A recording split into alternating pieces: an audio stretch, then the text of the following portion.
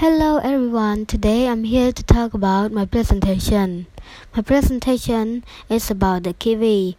But first, before I start my presentation, I would like to explain to you all what is the kiwi.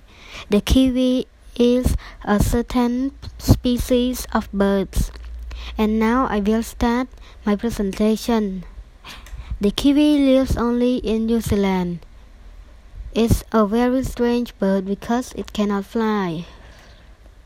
The kiwi is the same size as a chicken. It has no wing or tail.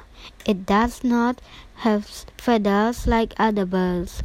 Its feathers look like hair. Each foot has 4 toes. Its beak is very long. A kiwi likes to have a lot of trees around it. It sleeps during the day because the sunlight hurts its eye. It can smell very well.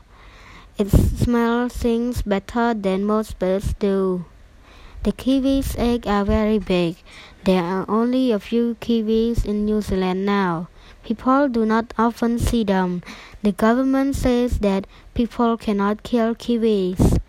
The New Zealanders want their kiwis to live. And there's a picture of a kiwi on the New Zealand money. People from New Zealand usually are called kiwis.